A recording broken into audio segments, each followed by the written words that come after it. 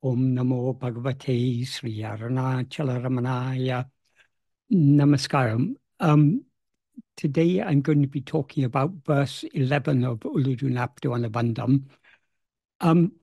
Bhagavan composed this verse in a certain context, and the context in which he composed it is regarding the two birthday verses that he wrote many years earlier. That is, he probably composed this verse around about 1930 or so, but the two birthday verses he composed in 1912 when his devotees first celebrated his Jayanti or birthday. So to give the background context, I will first read the meaning of the two birthday verses. What he wrote in the first of the two birthday verses is Nāṛpadu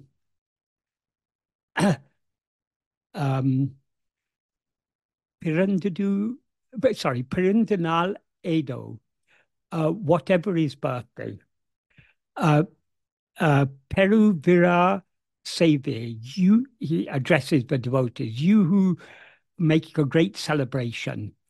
Perandadu Evan Nam Endru Peni Perandu Irital Indru Endrum Ondrai Ilahu Porulil Peranda Andre Perandanal Am.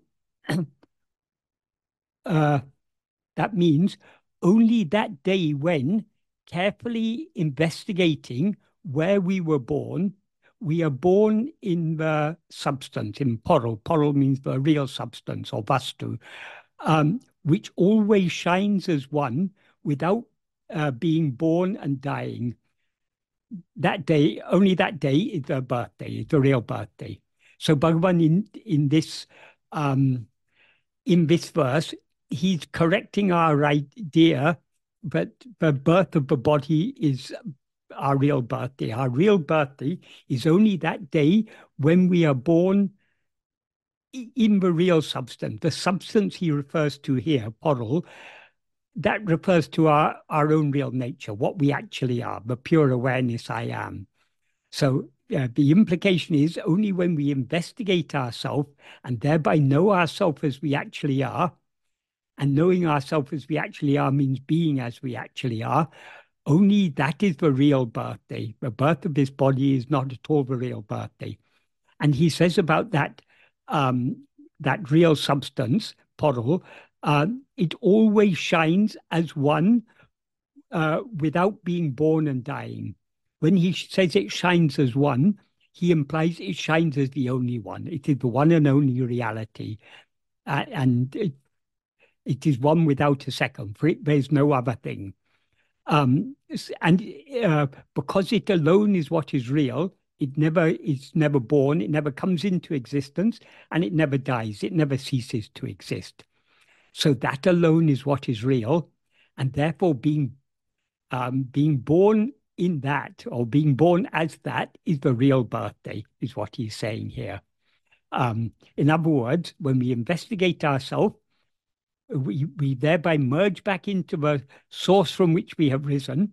Ego is thereby destroyed, and we remain as we always actually are, that eternal, ever unborn and ever undying reality or real substance. And then in the second verse, he sang,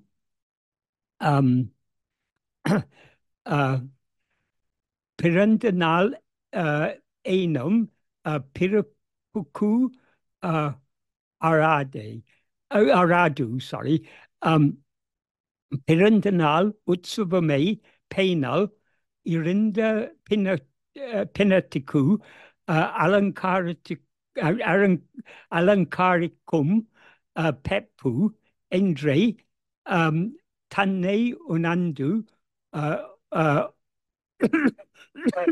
Odungal Tane Unabu. That means Endre literally means saying, but it implies here understanding.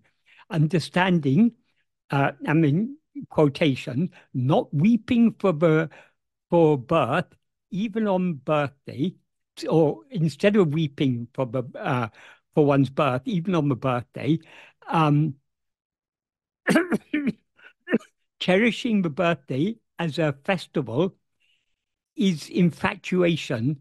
Is it's a comparison, but he doesn't give it to, he doesn't say like, he says it is the infatuation of adorning a dead corpse. That is, when a person has died, we don't decorate their corpse and celebrate a birthday. Being born in this body, in effect, we are dying to our real nature. So celebrating our birthday is like decorating and celebrating, adorning and decorating a corpse. So understanding that, um, only subsiding uh, by being aware about, well, he doesn't say by being aware, only subsiding, being aware of oneself is awareness. In other words, when we know what we actually are, when we're aware of ourselves as we actually are, we will thereby subside. That is, we will cease rising as ego. And that state of not rising as ego is the real awareness. That is the that is that is what is that is the real awareness. That is being aware of ourselves as I am this body, and consequently being aware of so many other things. That is a mere dream. It is not the real awareness. The real awareness is that state in which we're aware of nothing other than ourselves, having subsided back into the source from which we rose. So these are the two verses that Bhagavan composed in 1912. Many years later, while discussing the meaning and implication of these two verses with Lakshman Sharma, Bhagavan explained what he meant in the first verse, the first of those two verses, when he said, Pirandu, Pirandu, Irital, Indru, Endrum, Ondrai, Ilahu, Porolil, Pirandadu. That is, being born in Porol, one real substance, which always shines as one without being born and dying. What he meant by that, he explained this to Lakshman Sharma. And Lakshman Sharma wrote a Sanskrit verse in which he summarized Bhagavan's explanation. And when he composed that Sanskrit verse, he showed it to Bhagavan, and Bhagavan at once expressed the same idea in a Tamil verse, namely this verse that is now verse 11 of Uḷḷadu Nāṛpadu Anubandham. What he says in this verse, he begins by asking a question, as he did in the first of those two birthday verses. But in the first of those two birthday verses, the question he asked was, saying, no, just go back to it. He asked, Uڵḷḷadu, whatever his birthday. But in this verse, what he begins with the question, Pirandadu Eban. That means who was born. In other words, who was really born is what he's saying. And he answers it, Tan Brahma Mulate Pirandadu Eban Nan Endru Paini Pirandan Avane Pirandan. That means carefully investigating where I was born, one who was born in one source, Brahman, he alone is one who was born. So the one who only being born in our source, in Brahman, in what he referred to in that first of the two birthday verses as Porol, in other words, what we actually are, being born in and as what we actually are, that only one who is born thus is one who is truly born, is the implication. Abanitam, he is eternal. Munisan, the Lord of sages. I mean, Bhagavan puts it very nicely. Naban Naban Aban Dinamum Nadu. That means um, uh, uh, Navan Navan Avan Dinamum means he is daily new. Literally, it means new. That means he's ever new and ever fresh. Nadu means investigate. So what Bhagavan is saying here, but the only one who is born in one source, namely Brahman, uh, by carefully investigating where was I born, is one who was really born. He is eternal. Eternal here, when he says nityam, nityam doesn't mean that we become eternal when we attain liberation. Nityam means eternal. It uh, means beyond time. But that is what is truly eternal is that which existed before time, during time, and after time. That is that which transcends all limitations of time. That is truly being eternal. So Bhagavan often emphasized this, but liberation is eternal. That doesn't mean that once we attain liberation, we will ever be liberated. It doesn't just mean that. It means that even now we are liberated. Only because we have risen as ego, we seem to be in bondage, but this bondage is unreal. When we know ourselves as we actually are, we will know that we are eternally liberated. So he is eternal. He is Munisam, the Lord of all Munis, all sages. He is daily new. That is that that Brahman or our source. What we actually are is something that is not, but doesn't age with time. I mean, well, it's beyond time, so there's no question of it aging. It's ageless and ever fresh awareness. It's the ageless and ever fresh awareness I am. So it's beyond all time and therefore beyond all decay. So it's new. It's new in the sense that it's ever fresh. And we can know that by investigating. That's why he ends with the word nadu. Nadu means investigate. What do we have to investigate? As he says, carefully investigating where was I born. That is the word he uses for carefully investigate is um, um,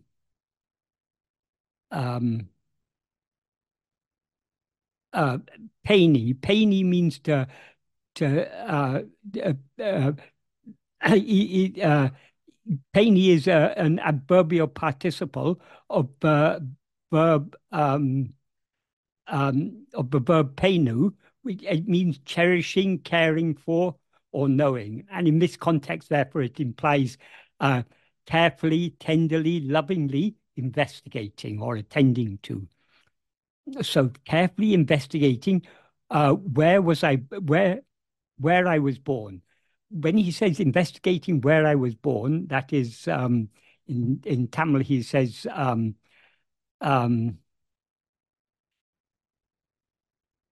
Perandadu Evan, um, uh, Perandu Evan Nan, where I was born means where were we born?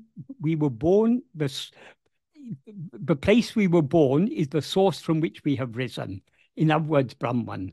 So by investigating our source, investigating our source means what we actually are, because what rises is ego.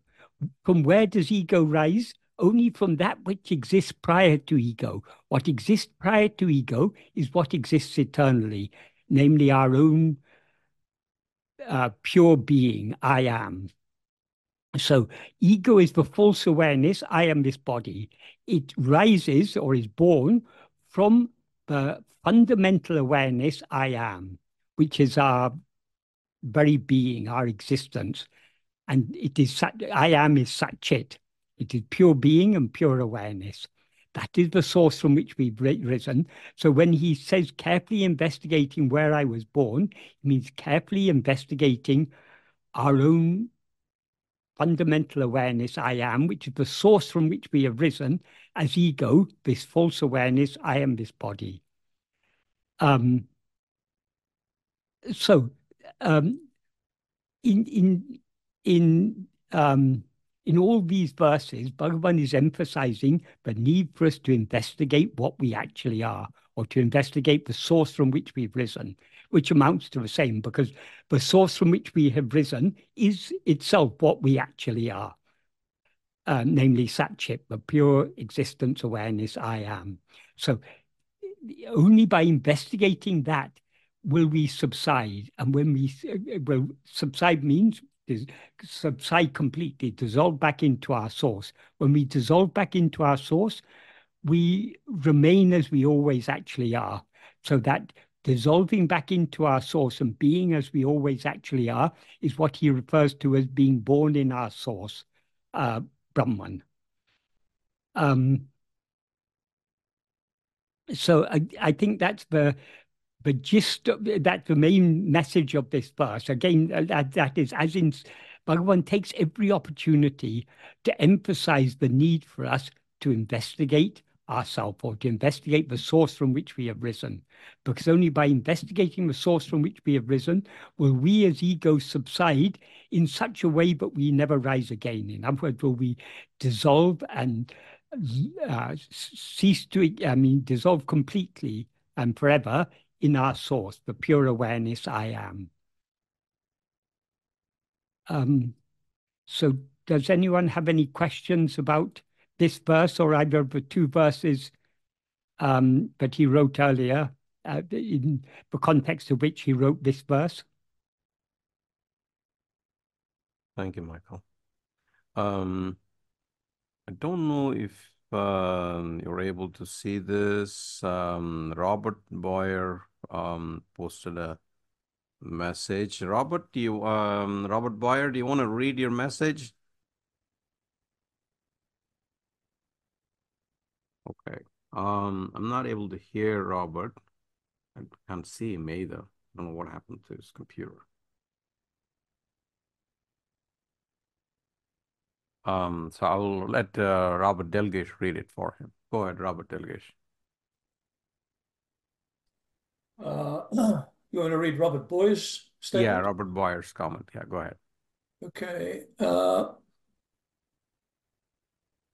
In my view, one key point of Advaita Vedanta is the theorem or axiom for all x and y, that is, x equals y. That settles some arguments. However, there may be those that deny even the first order of logic theorem. For some x equals x, or x does not equal x. That's where, I think that's where the statement ends. Descartes might have said, I think, therefore, there is something rather than nothing.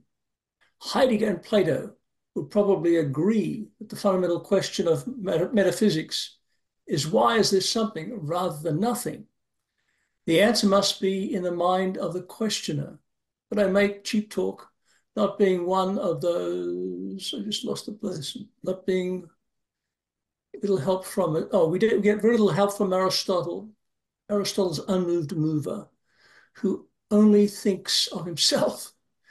Anyway, I don't see a question there, but that's the statement that you wanted me to read. Okay. It's a bit difficult for me to follow that. Does that question appear in the chat? Because I don't see it in the chat. Well, he posted at 9:05 a.m., but unfortunately, I'm not able to copy it and repost it, Yeah. So I think that before you joined, usually. Okay, yeah. So Michael, I think it's a question of self-referencing. X equals X, X equals Y. Advaita says X equals Y, X equals, we're all one.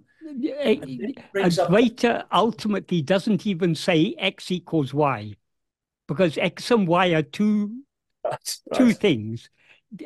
The basic principle of Advaita is ekam eva advaitiyam, one only without a second. So there is no second thing. But in the view of ourself as ego, there seem to be many things other than the one thing. So there's one without a second seems to be not the case from the perspective of ego. So since the ultimate truth is that what exists is one only without a second. The view of ourself as ego is a distorted view, an illusory view. We are seeing the one as many. So it is then necessary to say the many are actually just the one. But that is not the ultimate truth of Advaita. The ultimate truth of Advaita is there is only ever one. There never is any many. But it's only because from the perspective of ego, we see the one as many. We have to be told the many is one. So in that sense, that is the ultimate truth is of Advaita is X equals X. There's nothing other than X. But because we see otherness, multiplicity, which we can call Y, it has to be said, but that Y is nothing other than X, the one thing that actually exists. That's part of it. Regarding why there is something, not nothing, that is a question people love to ask that question. But actually, if we consider it carefully, that is a question for which there can never be any answer. Because why is there something not nothing? We are asking why there is something. Why is looking for a reason or a cause. But that reason or cause must exist. It's to ask why something exists rather than nothing exists is a question that cannot be answered. It is. We all know it is a fact. Existence is a fact. What exists is more useful than asking why there is something rather than nothing. The more useful question, the question Bhagavan asks us to consider is not why there is something, but what is that something that actually exists? What actually exists? Now we see all this multiplicity, but all this multiplicity is constantly, it appears in waking and dream, it disappears in sleep. Whatever appears and disappears is impermanent. Therefore, it's not real. What is real must always exist and must always shine. What exists and shines eternally is only our own being, I am. So the ultimate brute fact, brute fact is a term they use in philosophy to mean something that is too basic to be explained. There's no explanation. It's the ultimate fact. The one ultimate fact is I am. I exist. Why is that the one ultimate fact? Because we can reasonably doubt the existence of all other things. Other things seem to exist, but just because they seem to exist doesn't mean they actually exist. But we must actually exist because we are aware. In order to be aware, we must exist. So whether what we are aware of is real or illusory, as awareness, we are real. That is, we must exist as awareness. But the real awareness is one without a second. So the real awareness is not an awareness of anything. It is just pure awareness. The awareness that is aware of nothing other than its own being, I am. That is real awareness. Awareness of manyness is just a dream, an illusion, a fiction. It's not real because the many things we are aware of do not actually exist. So it seems to us we exist as a body and a world exists out there. But all these things do not actually exist. They merely seem to exist. But to us, it seems that they actually exist. So being aware of what doesn't actually exist, as if it actually exists, is not real awareness. So the one real awareness is the awareness I am. Regarding Descartes, some philosophers say, but Descartes overstepped the mark when he said, I think, therefore I am. They say all he can legitimately say is, I think, therefore there is thinking. That is, they assume they can be thinking without an I. But who is the thinker of all thoughts? It's something that is aware of itself as I. So awareness is always aware of itself as I. That is, the I is the pronoun, the self-referential pronoun, the pronoun uh, but, but refers to that which, well, it's the pronoun that refers to ourself, who are what is aware. So I is the natural name of awareness. And there cannot be thinking without awareness. That is, the thinking is just thoughts appearing in something that is aware, or in the view of something that is aware. So without I, there couldn't be thinking. But Bhagavan also commented, Bhagavan's comment on Descartes' saying, I think, therefore I am, was recorded by Lakshman Sharma. What Bhagavan once said to Lakshman Sharma about that is, it is like if there's a parade going through the town, some festival, and the king goes by on an elephant. But you refuse to believe that the king has, though you see the king going by on an elephant, you refuse to believe that the king goes by on an elephant until you see the footprints of the elephant on the road. That is, we don't need to think in order to know we are. That is, the awareness I am is fundamental. Thinking is something second to that. So we don't need thinking to know that we are. In sleep, we are not thinking, but we still know that we are. So it is, according to Bhagavan, it's like it's like convincing oneself that the elephant has gone past because you can see its footprints. But you don't need to see that because you've just seen the elephant going past. Like that, the one thing that is obvious, the one thing that is self-evident, Swayam Prakasa, self-shining, is this awareness I am. We don't need thinking or anything else to know that we are. We know that is, knowing that we are is our very nature.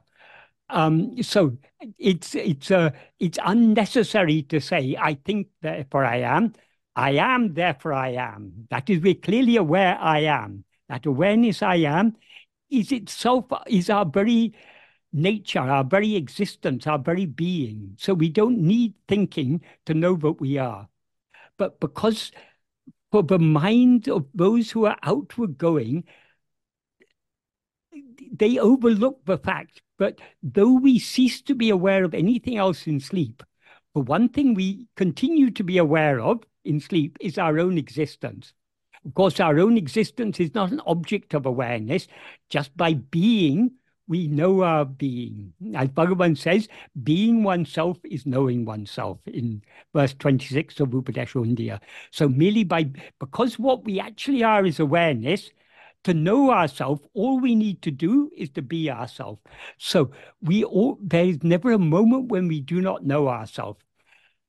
In sleep, we know ourselves and we know nothing else whatsoever. In waking and dream, we know ourselves, but instead of knowing ourselves as just as ourselves, instead of knowing ourselves as just I am, we know ourselves as I am this body.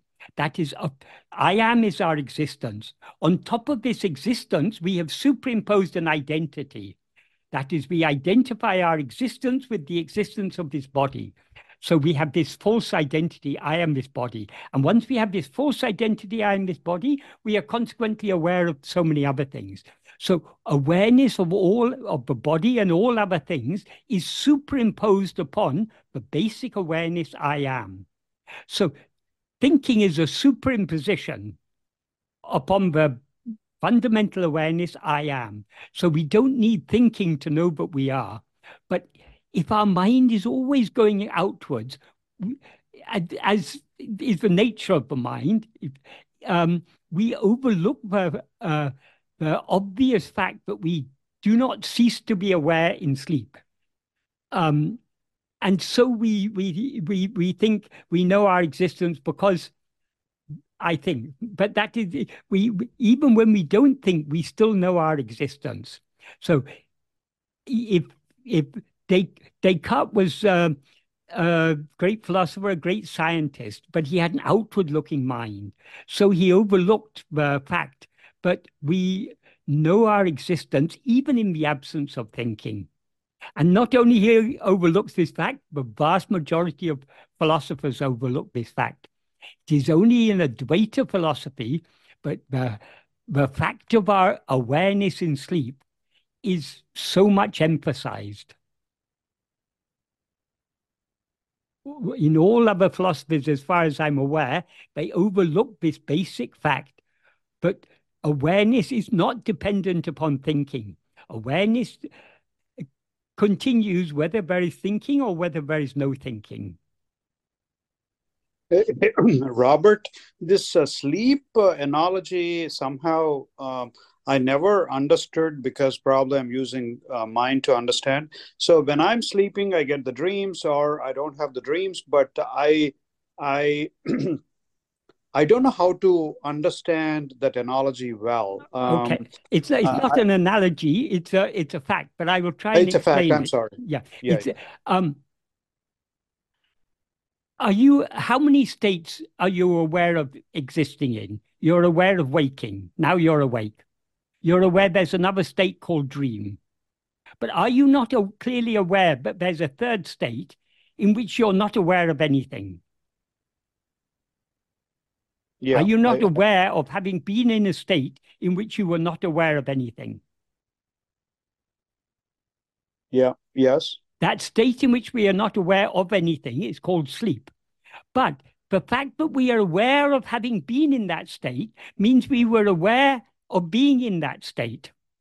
When we were asleep, we were aware, we weren't aware I am asleep. We were aware I am.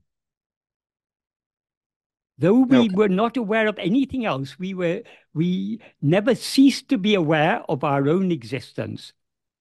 Yeah.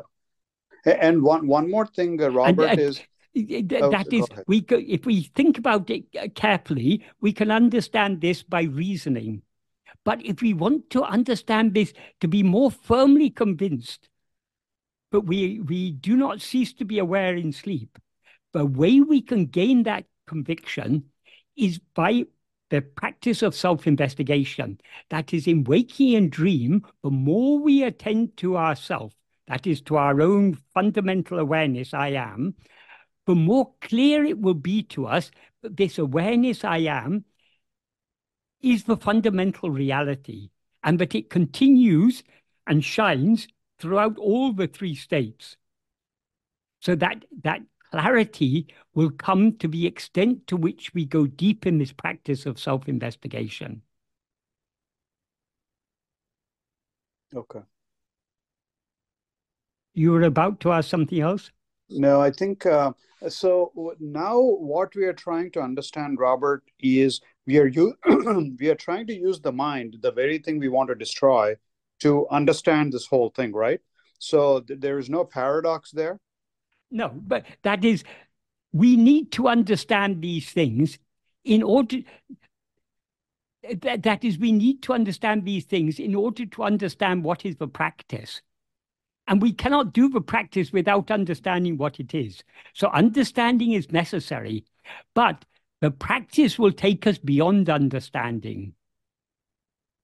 Okay. I mean, just to be sure, we are using the mind to understand this, the very thing we are trying to destroy. But we need to understand more about what is the nature of the mind.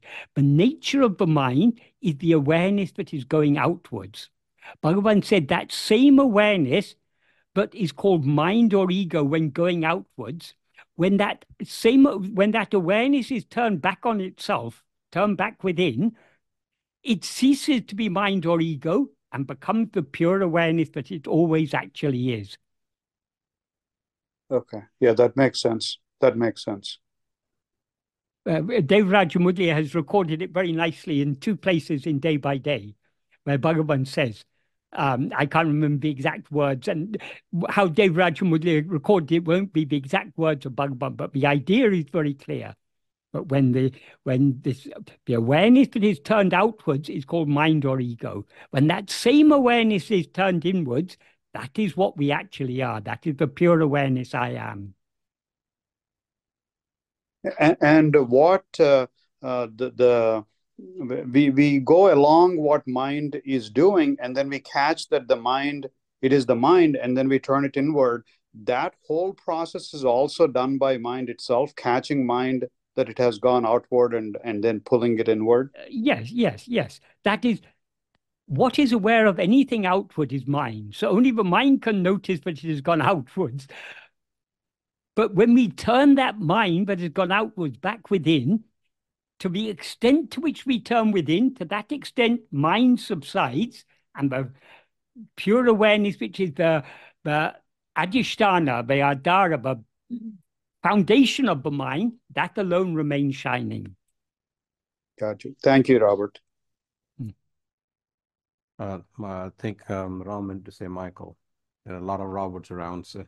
Identity doesn't matter. We come here to go beyond identity. I meant to say Michael. I apologize. So call me anything you like. It makes no difference. And just now I saw your note. So Kumar, sorry for jumping in. I apologize. No problem.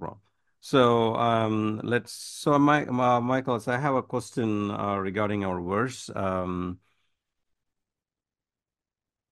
So some may ask, because Bhagavan said this, do we even need to celebrate his birthday? What would be your answer? Bhagavan took every opportunity to push us within, to make us investigate ourselves, to prompt us to investigate ourselves. So when devotees wanted to celebrate his birthday, he took that as an opportunity to turn within, to write these verses in order to turn our mind back within, to stop attending to the superficial outward appearances, like decorating a corpse, as he says, to turn back within and find out, where was I born? So the best way to celebrate Bhagavan's birthday is, why was Bhagavan born in this world? Why did he appear in this world? It was to give us these teachings, to tell us to turn back within. So the best way to celebrate Bhagavan's birthday is to turn back within and to subside back into our source. That is what we have to take from these verses. But most of us still lack sufficient love to be able to turn within and to remain permanently subsided in our source. So since we have risen as ego and are looking outwards, it is not in... For us, Bhagavan is God and Guru and everything. So it is natural for us, out of our devotion for Bhagavan, to want to celebrate his birthday. So I don't think Bhagavan is not averse to he's not telling us we shouldn't celebrate his birthday. He's trying to push us deeper. Yes, celebrate my birthday, but this is the proper way to celebrate it. Turn within and merge back into your source. Thank you, Michael. But this outward celebration, this is all good for devotees, but we have to go deeper. We shouldn't just be satisfied with all this puja and japa and singing songs and everything. This is all good. It all helps to keep the fire of devotion alive in our heart. But we have to use that fire of devotion to direct it to its real target, its real source, back towards ourselves. So Bhagavan was not against any of the more outward expressions of devotion, puja, japa, dhyana, all these things. Bhagavan is not opposed to that, but he's always trying to push us further, to go further. Because these are all preliminary. Right. If we've never been to primary school, we wouldn't have learned A, B, C, D, E. We wouldn't have learned to read. We wouldn't have learned to write. We wouldn't have learned mathematics and everything. And we wouldn't therefore be able to study a PhD level. When we're studying at PhD level, we are using the skills we learned in primary school, but we are not stopping with that. We are not going through A, B, C, D, E, F, G every day. We know 1 times 1 is 2, 2 times 2 is 4, etc. We're not repeating that every day. Those are basic skills we learn. So the puja, the japa, and dhyana, these are basic things, basic tools but are used in the primary school of devotion. But at the advanced PhD level of devotion, the true devotion, as Bhagavan says in verse 9 of Upadesha Undiyā, Bhava Balatinal Bhavana Tita Sat Bhava Tarutale Undi Para Parabhakti Tattvam Undi Para. The real nature of supreme devotion is Satbhava to Irutale. That means being in Satbhava, being in the state of being. And how can we be in that state of being? Only Bhava Balatinal, only by the strength of meditation. What meditation is he referring to? The meditation he talked about in the previous verse, which is Ananya Bhava, meditation on nothing other than ourselves. So he said that meditation on nothing other than ourselves is best among all. Rather than meditating on God as something other than ourselves, meditating on him as nothing other than ourselves. In other words, meditating on him as I alone, that is best among all. And by the strength of that, and what he goes on to say in verse 9 is, by the strength of that Ananya Bhava, that meditation on him as nothing other than ourselves, in other words, meditation on ourselves alone, being in Sat Bhava, in the state of being, which transcends bhavana, which transcends all mental activity, all meditation in the sense of mental activity, that is the supreme devotion. So Bhagavan is always trying to push us to go deeper. So puja, japa, and dhyana, they all have their place. But we shouldn't stop with that. That's all primary school stuff. We having come to Bhagavan, we've now come to the PhD class. So we now need to be investigating ourselves. That is our PhD, our doctoral research. Investigating who am I. Thank you, Michael.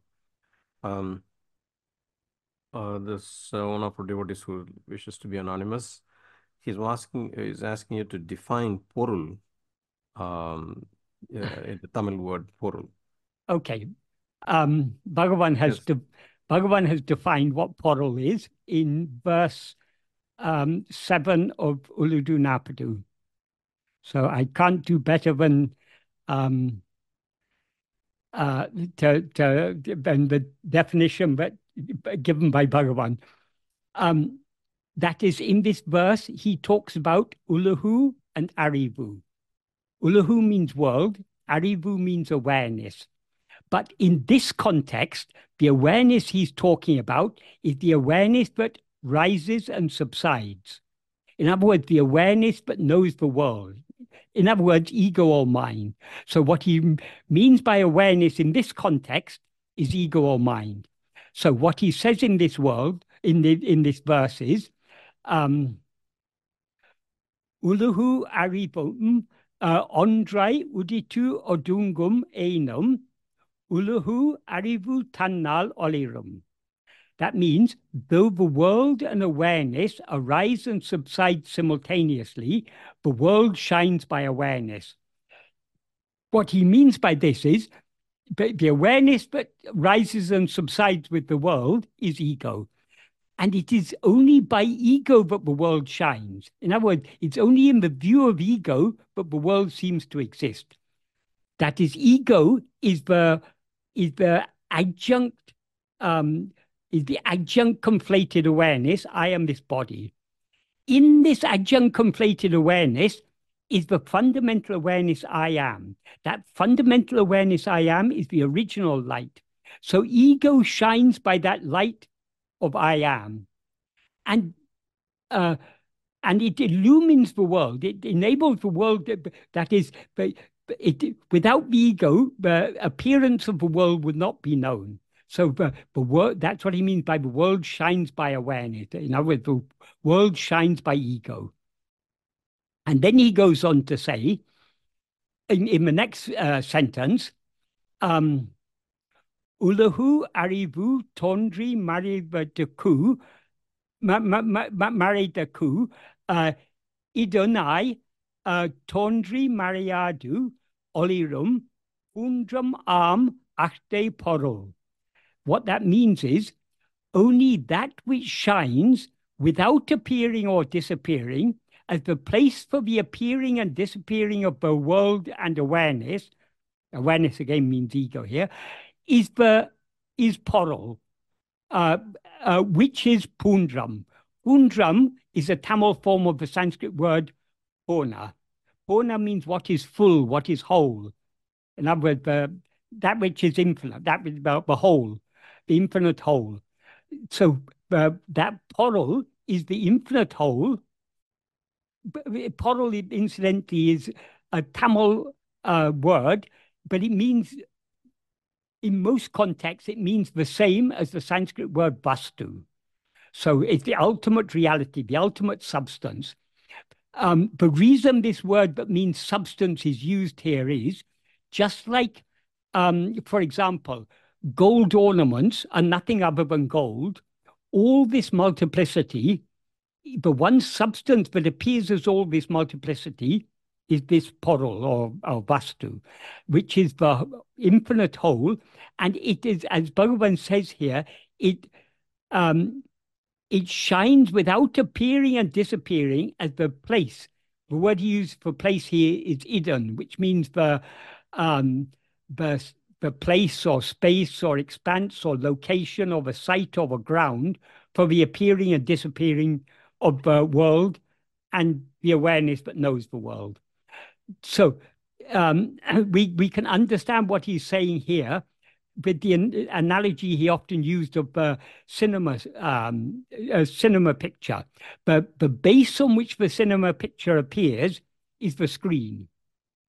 All phenomena, all the perceptions, memories, thoughts, feelings, and so on, are all just pictures appearing on the screen.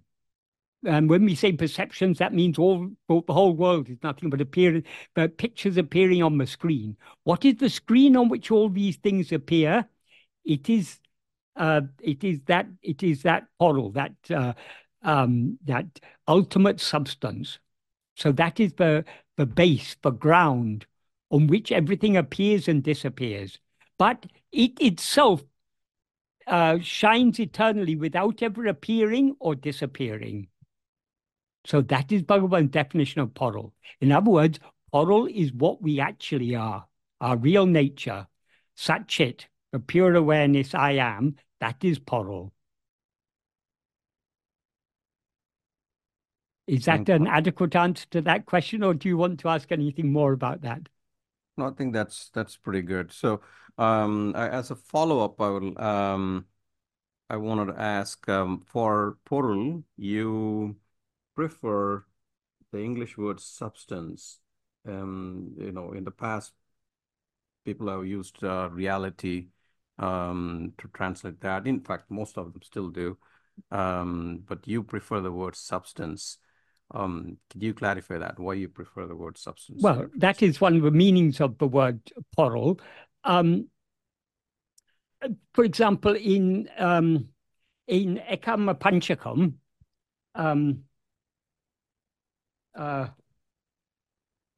there's a verse in Ekama Panchakam, verse 4, in which he refers to, he uses the golden ornament analogy. And the verse begins with the word ponnaku,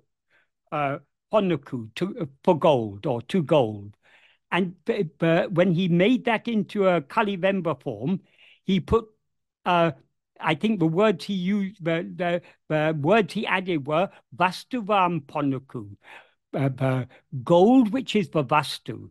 So that clearly implies he's using the word vastu in the sense of substance.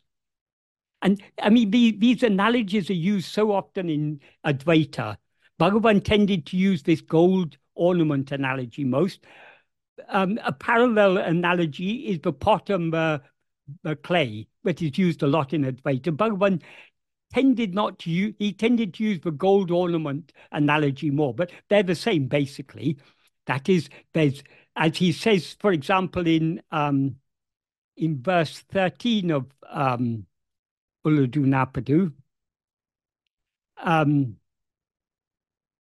what he says in verse 14 of Uڵḷadu Nāṛpadu is Jnanamam Tane Me. Oneself, who is awareness, alone is real. Awareness here means pure awareness, jnana. Nāṇavam jnanam ajñānamam. Awareness that is manifold is ignorance. That is, knowing manyness is ignorance, is the implication. And then he goes on to say, Poyam ajñānamume, jnanamam tanne andri indru. That means even ignorance, which is unreal, does not exist except as oneself, who is awareness. And then for that he gives an analogy, anigal tam palavam poi. All the many ornaments are unreal. Poyam ponne andri undo.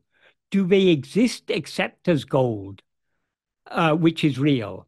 So here, Bhagavan, when he uses this analogy, he says the ornaments are unreal. Because the ornaments here means the forms. The forms are unreal because what is today a bangle may tomorrow be melted and made into a necklace. So the forms are unreal. What is real is the substance.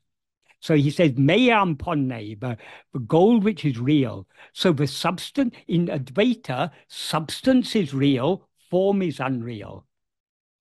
So I think the most appropriate translation of vastu or porol, in most cases, not in all cases, but in most cases, is substance. That is the sense in which they're used. Some people say, no, in Sanskrit, dravya means substance.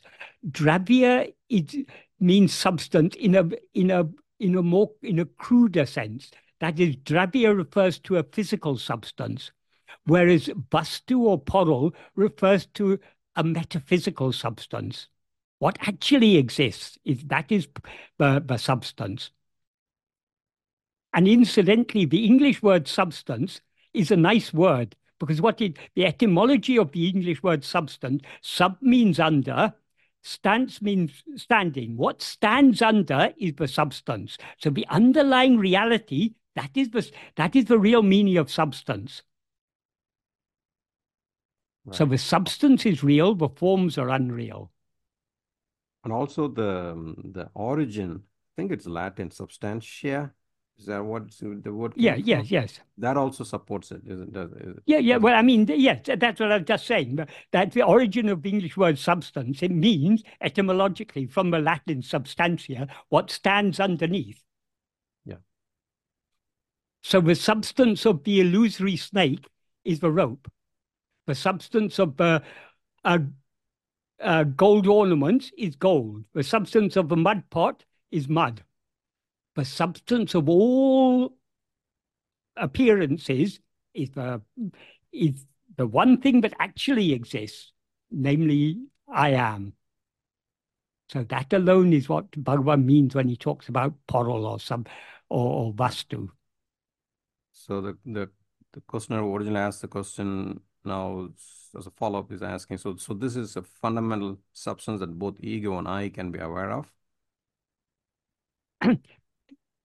Ego and I are but two eyes. There's only one eye.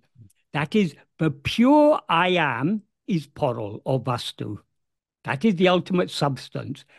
Ego is that same substance mixed and conflated with adjuncts as I am this person, I am this body. So even when we're aware of ourselves as I am this body, we don't cease to be aware of ourselves as I am. So ego couldn't shine without this fundamental awareness, I am. So we are never for a moment unaware of the vastu or the porol. Just like when we see gold ornaments, we may admire, oh, this is such a beautiful necklace, such beautiful craftsmanship. But even when we're seeing the beauty of the form, we never cease to see the substance. If you take away the gold, where is the beauty of the necklace or the tiara or whatever beautiful thing has been fashioned out of it by the goldsmith? But ornaments have no existence at all, independent of the gold, independent of their substance. Just like that, ego has no existence whatsoever, independent of its substance. And nothing else has any existence independent of ego, because everything else appears only in the view of ego. So the ultimate substance is Porol, is the pure awareness I am. That is Satchit. That is the real Porol or Vastu, the real substance. That which stands under all of this and supports everything. Right. So, thank you, Michael. Robert Boyer, are you back online now?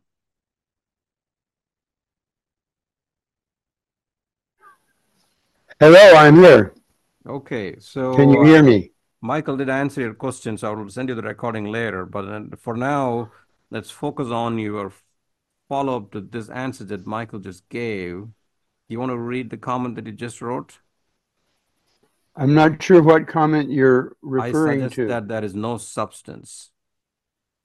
Oh, well, let me finish my most recent comment by saying that if we take gold, which is so often referred to as the real thing, if we dig, we get protons and neutrons. If we dig more, we get quarks. Will it ever stop? May I doubt it? We may finally get down to energy, but is energy a thing? There is no substance. It's an illusion. We can go like even everything... deeper than that. We can go deeper than that. That is, gold is referred to as a substance just for the purpose of analogy. Obviously, gold isn't real. Though Bhagavan says in that verse, gold which is real, he's talking at the level of the analogy. What is actually real, the actual substance, is only I am. Ego borrows its semi-existence from I am. So the substance of ego is the pure awareness I am. And everything else, all names and forms, all quarks and protons and neutrons and quasars and whatever else, I don't know, all these things, whatever they may be, they are all objects known by ego. So they borrow their semi-existence from the semi-existence of ourself as ego.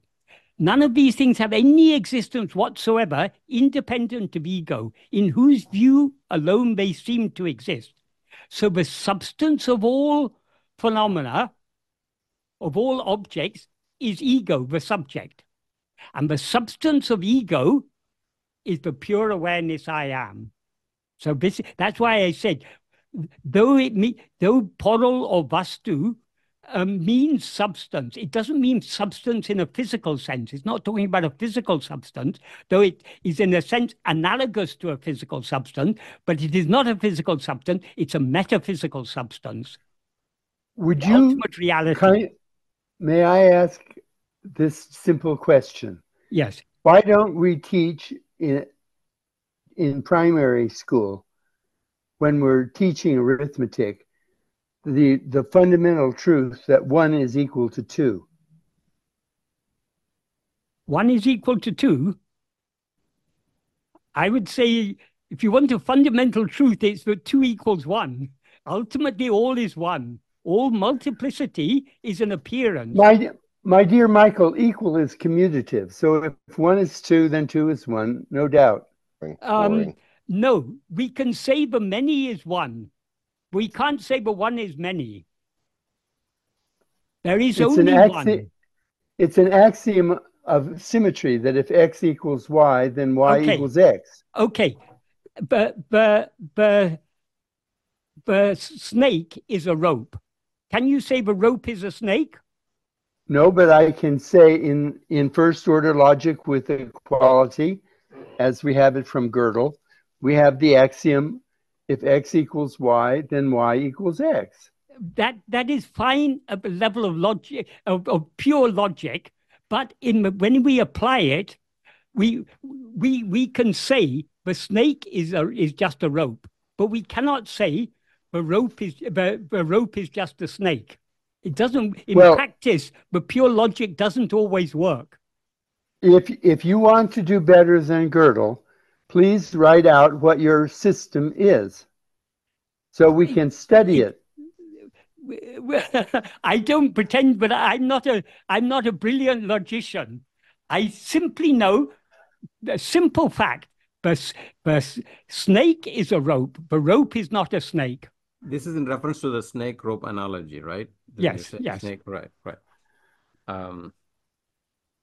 You may want to just quickly mention that analogy. Is pure logic is fine for mathematicians and for philosophers and such people. But Bhagavan's philosophy is an extremely practical philosophy. Bhagavan philosophy in and of itself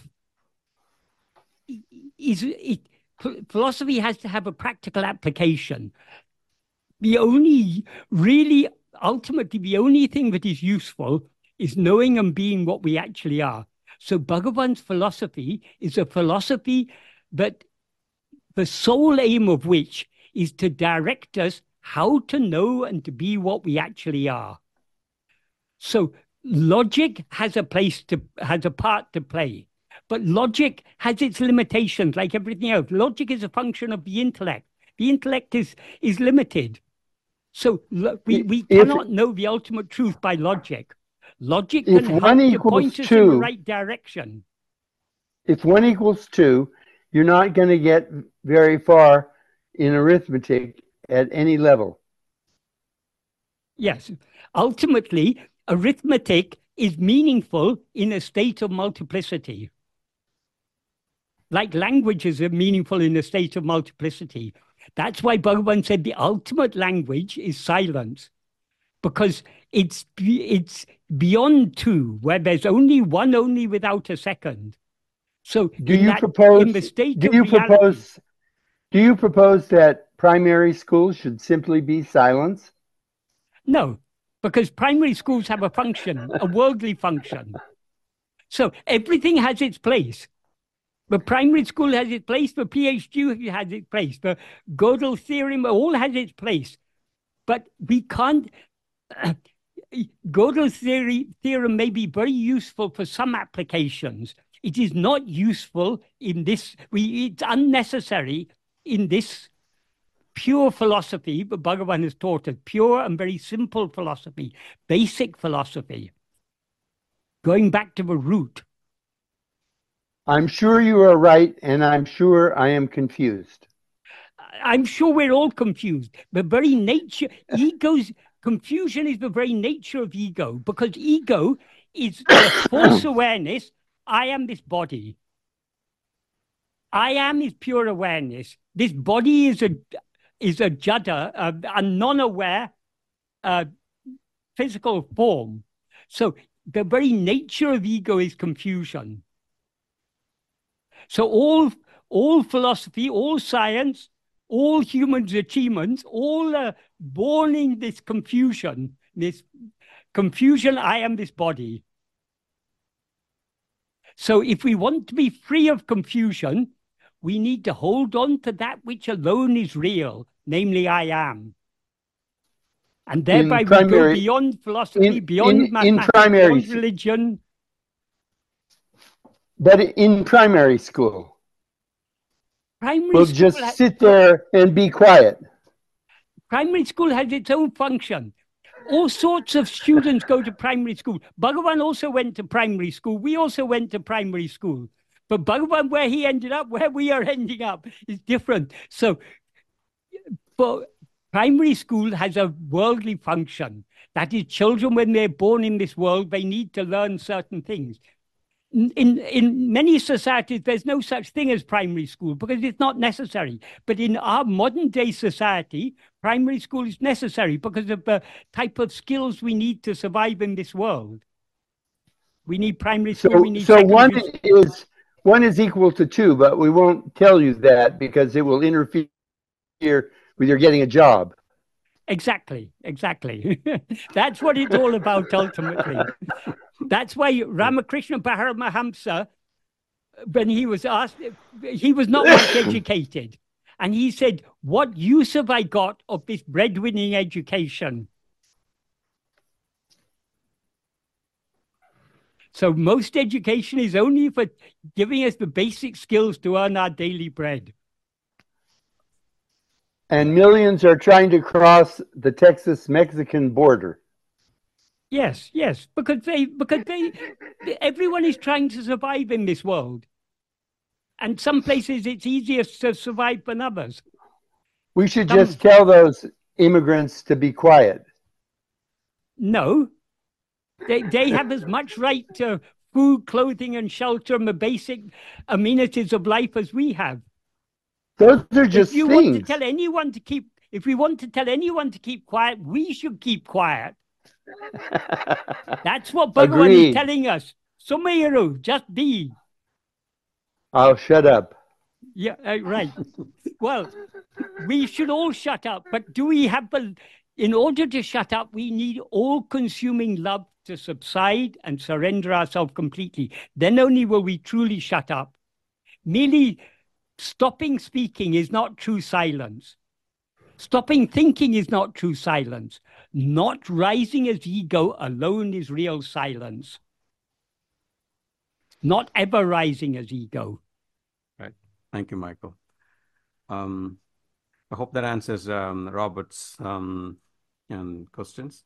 That will move well, on not to... all questions can be answered. The only questions we need to answer are the questions that will yield something, the answer of which will yield something useful. So, Bhagavan's teachings are giving us the answers to the really important questions and showing us how to find the answers to those questions for ourselves. Kumar, can I please add something? Yes. The equality sign Robert is talking about is not applicable here, because when you say X appears to be Y, you cannot say Y appears to be X. So it's not associative. The appears to be is not an equal. I think all this logic, we don't really need to go down this line. Yeah, exactly. Right. You can spend lifetime studying logic and you still won't know what you actually are. So logic is a useful tool. It's useful, but we should apply it in a way that is useful. Bhagavan has shown us a useful way a really valuable way in which we can use logic to understand what we are and what we are not. Having understood what we are and what we are not, we then need to investigate ourselves to actually be aware of ourselves as we actually are. So logic has its own place, its own part to play, but we shouldn't limit ourselves to logic. And we shouldn't take logic too far. Sastra, logica, vasana. Right. Yeah. Oh, right. Thank you. So let's go on to Michael Fenton's question. Has been waiting for a while. Go ahead, Michael. Michael Fenton. Can you hear me okay? Yep. Yeah. Okay. My mic sometimes acts up, so that's good. Well, we were getting in, looks like we were touching on the something like the essence, the self, that Bhagavan describes, and nothingness, right? So my household, there's me, who I believe in Bhagavan's teachings 100%, and my wife is Buddhist, right? So the Buddhist calls this, underlying reality emptiness, right? But Bhagavan calls it the self. And I find that when me and my wife are talking about this subject, that if we just agree on that the self, what Bhagavan calls the self, and what the Buddhists call the emptiness, that it's really one and the same. Now, I want to say this, though. This is really important.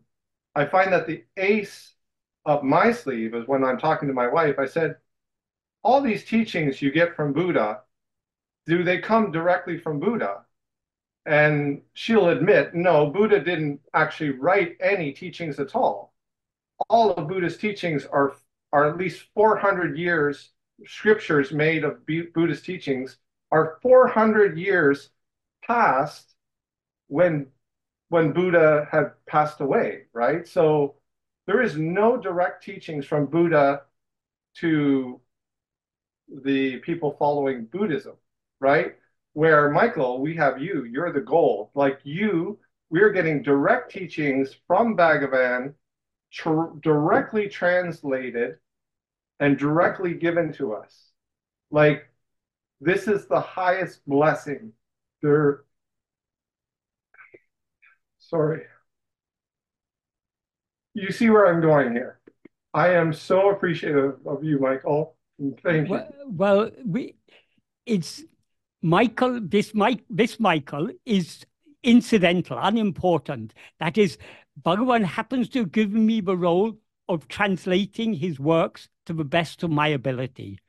But let's not. That is just like the pipe through which the water comes.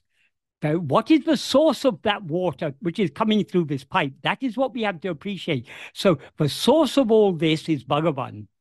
Whatever I have translated, it's Bhagavan's words that I've translated. So if there's any value in my translation, it's because to some extent at least, they're conveying the meaning that Bhagavan intended to convey through his Tamil words. So we have to see the source, which is Bhagavan. Another thing about this something or nothing, well, about nothing, there is no such thing as nothing. Because if there is such a thing as nothing, then it is something and therefore not nothing. So nothing is actually just a human concept. When we say but the reality is nothing, how we reach that point is that it is not any of the particular things that we take it to be. It's not any particular thing, but it is the only thing. So again, this is we get caught up in words here. Another thing, you said Bhagavan said there is the self. Bhagavan actually never talked about any such thing as the self. The self is a term that is used in English translations, but for which there's no real equivalent in Sanskrit or Tamil. That is, the term Bhagavan used in Tamil when he's referring to ourselves generally is tan, which is simply a pronoun but means oneself.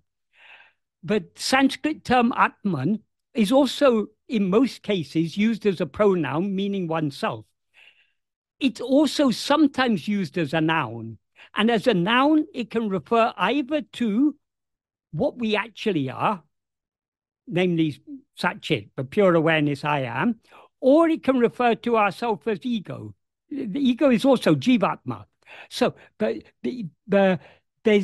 this English term, the self, is actually a misleading term. Firstly, in Sanskrit and Tamil, there are no definite articles, so there's nothing equivalent to thee. Secondly, there are no capital letters.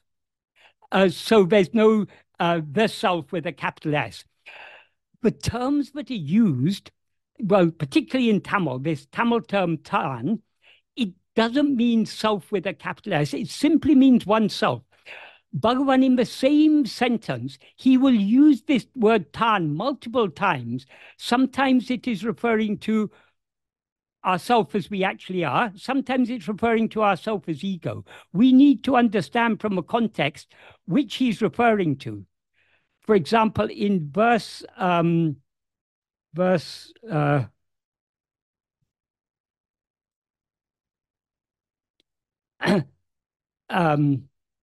verse 20 of Uḷḷadu Nāṛpadu, Bhagavan's uses the word tan and derivatives of it so many times. He starts by saying, Karnam tanne vittu, leaving oneself who sees. Oneself who sees is ego.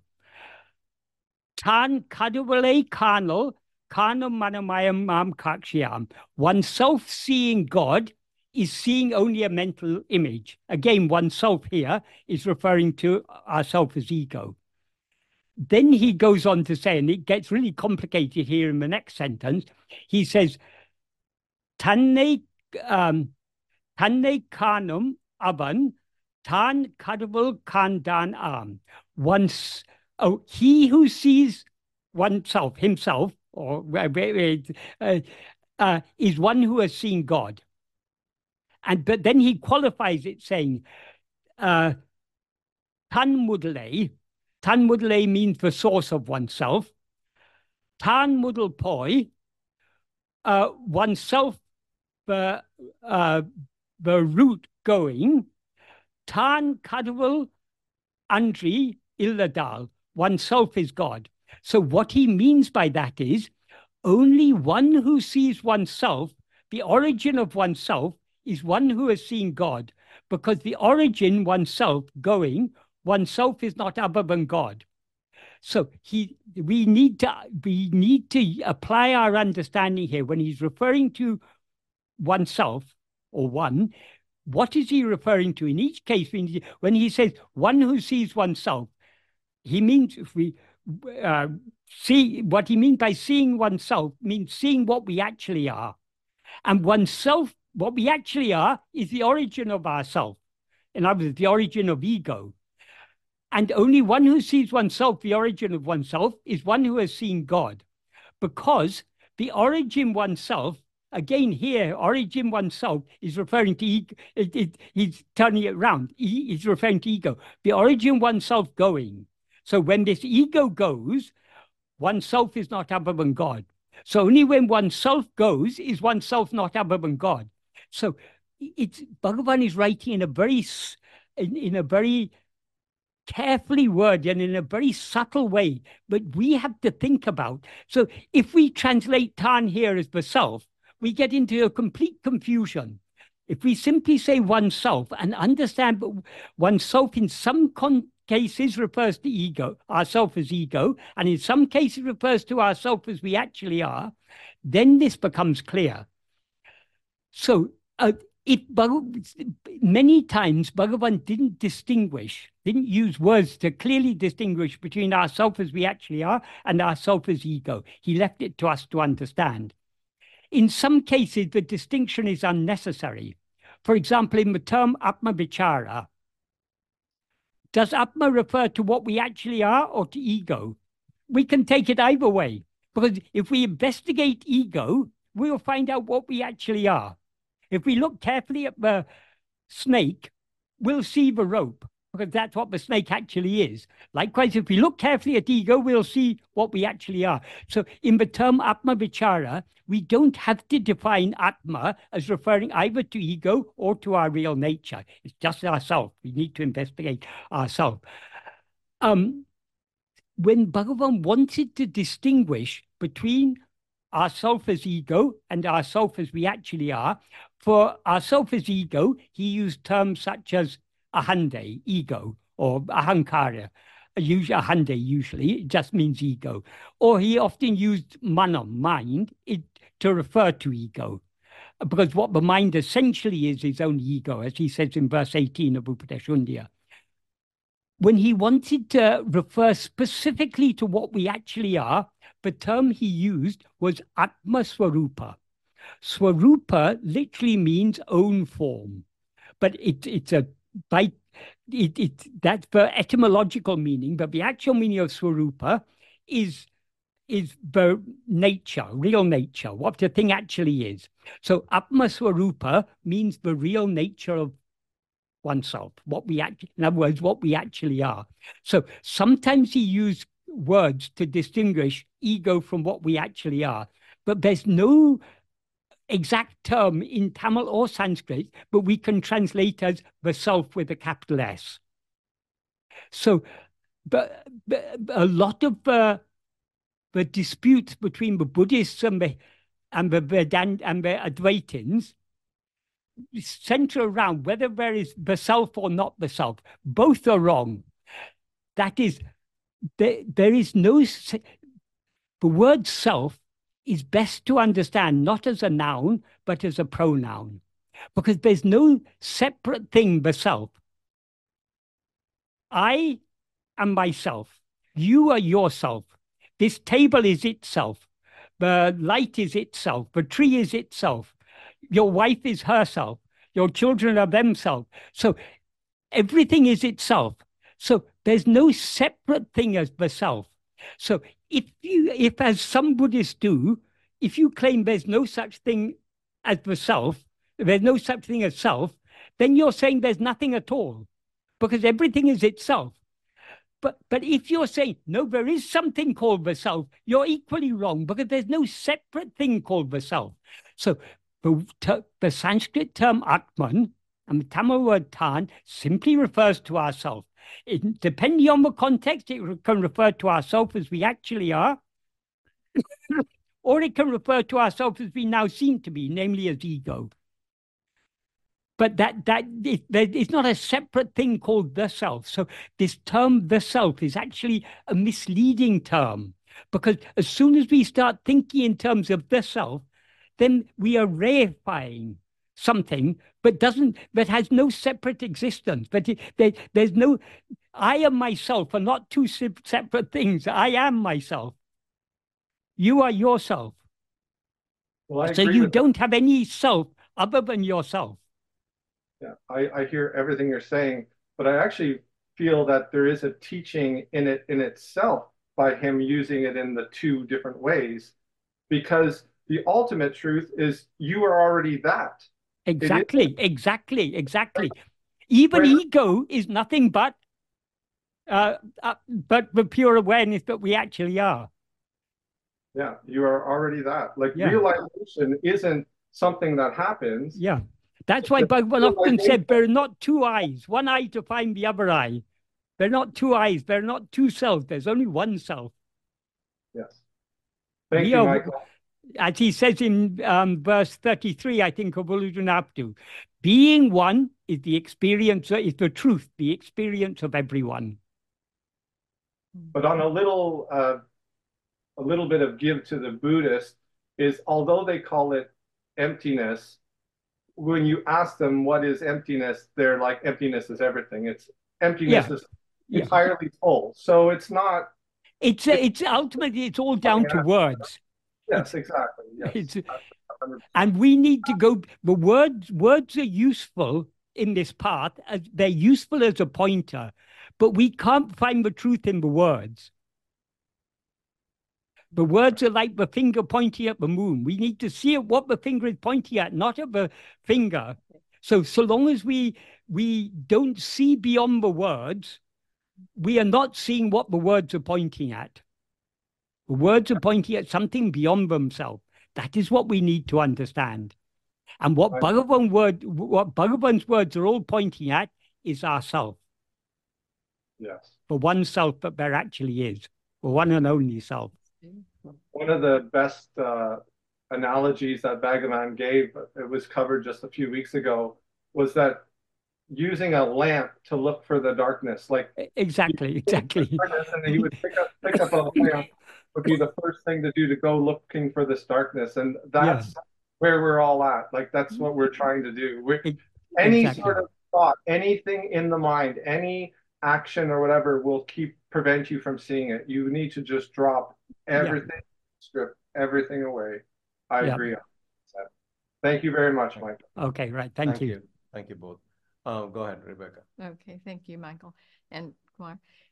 So in my practice, what I'm seeing is that there is, so I just want to describe something that's going on and see where we go with it. So I'll just be paying attention, and there will be something that I recognize as sort of that feels like inspiration, just pure, comes out of nowhere. It's just inspiration. And then I will watch the mind just glob onto it and, take it. Oh, there's ideas, there's emotions, there's to-dos, there's all those things. And so as I'm and then I realize that I'm the one watching all of this process happen. And the question that's been in my mind is, what is the nature of that inspiration in its purest form before all of I'm pretty clear that all this other stuff is just ego. But what I'm not clear on is, what is the inspiration? Is that where to hold the attention, or is that where to drop into the being, or is that still just another artifact of the mind, since I'm clearly witnessing it? You know what I mean? Okay. Good question. Anything that appears and disappears is not real. What is real is what is ever existing and ever shining. That is our own being, I am. So we are not investigating anything that appears or disappears. We're investigating that which is eternal. So whatever may appear or disappear, whether it's an inspiration, whether it's a beautiful form of God, divine music, whatever it be, let anything appear or disappear. It's no concern of ours. To whom does it all appear?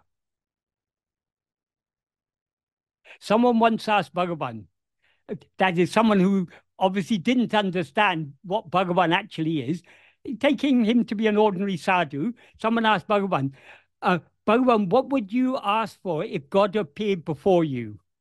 Bhagavan said, I would ask him not to appear. Because I don't want a God who appears or disappears. But the God who appears or disappears is not the real God. Anything that appears and disappears is unreal. God is what is real. So he is what is ever existing and shining. What is ever existing and shining is only I am. So we shouldn't be concerned. Yes, when we try to turn our mind within, all sorts of things will appear. Whatever appears is unreal. Let's not be concerned about it. What is the one thing that never appears or disappears?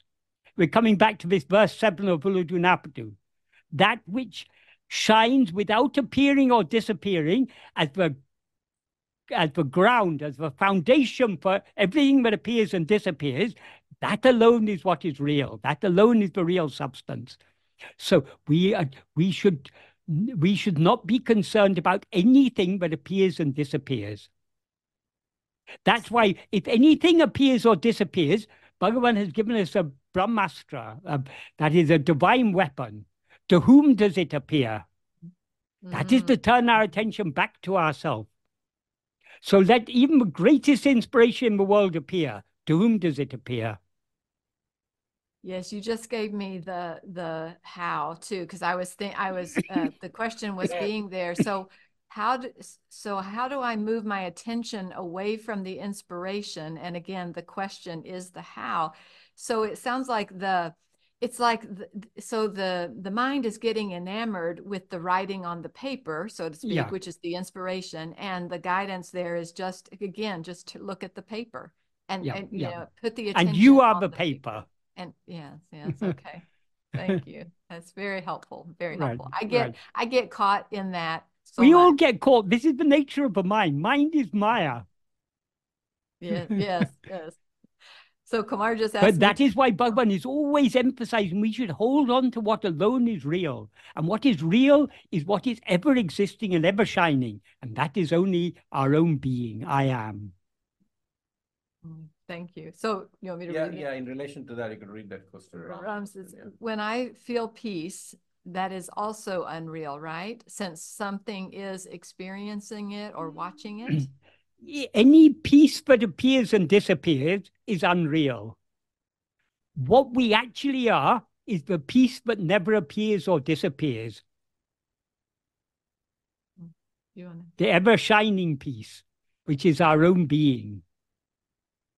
But we overlook this peace, which is our own being, because we keep on looking for something new. Right. Thank you, Michael. Bruce, you want to go ahead and go next? Do you have a question? Well, it was earlier, right? In relation to Robert Boyer. Yeah, let me go back. You ordered peace? Let's see, where the heck is it now? I don't want to slow us down. Okay, let me go to Here it is. Sarah Inayat. Go ahead. Okay, go ahead and finish it. Go ahead. Bruce, go ahead. Okay, so I'm posing this in relation to the your response to Robert Boyer and his question. And because I feel like Robert Boyer, the question you were answering specifically his question, but I felt like there was a question behind his question. And the question, the way I'm trying to phrase it is, can the action of a nishkarmiya karma take the form of a philosophical question like Robert's, and thus lead him to Atma Vichara, an authentic Atma Vichara. So that's my question. Do you see what I'm getting at? Yes. That is, philosophy can point us in all sorts of directions.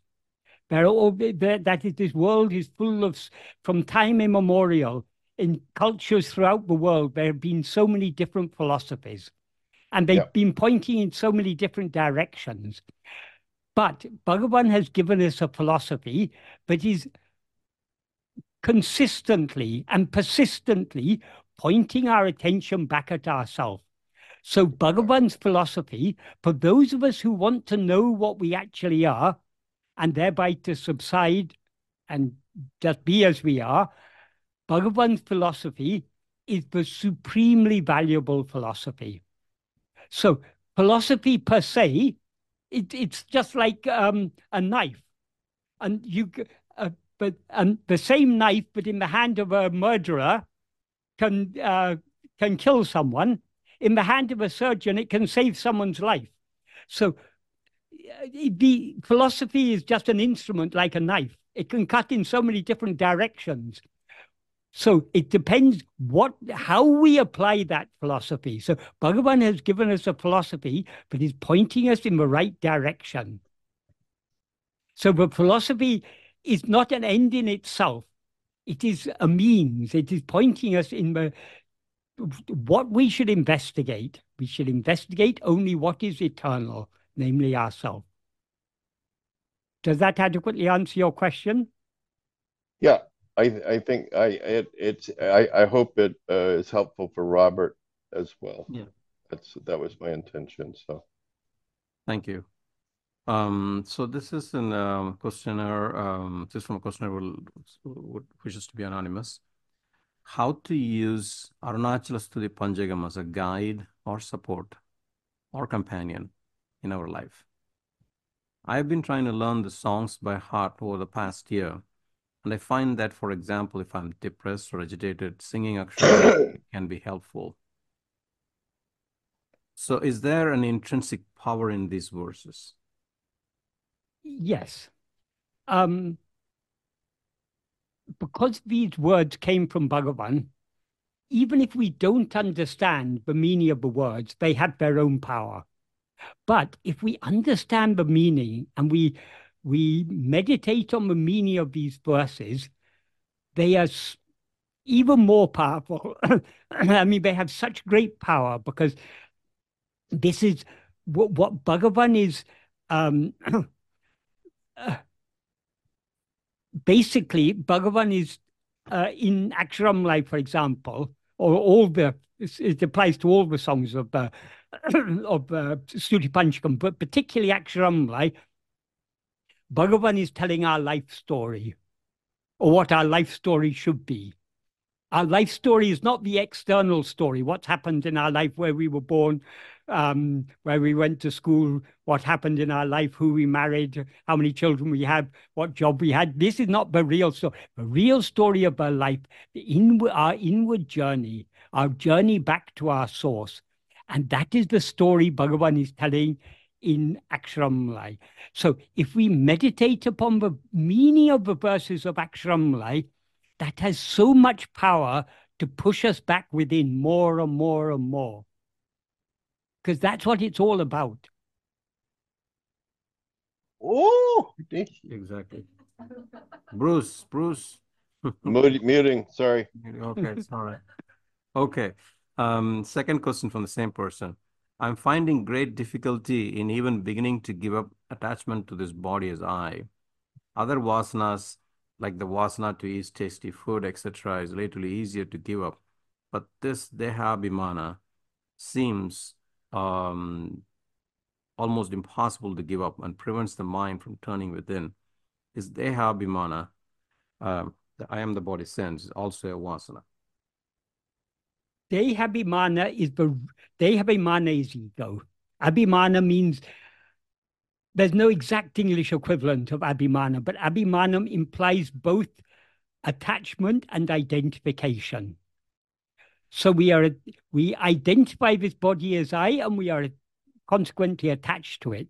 So that identification and that attachment, that is the abhimanam. So dehabhimana is another name for ego. So ego is the root of all vasanas.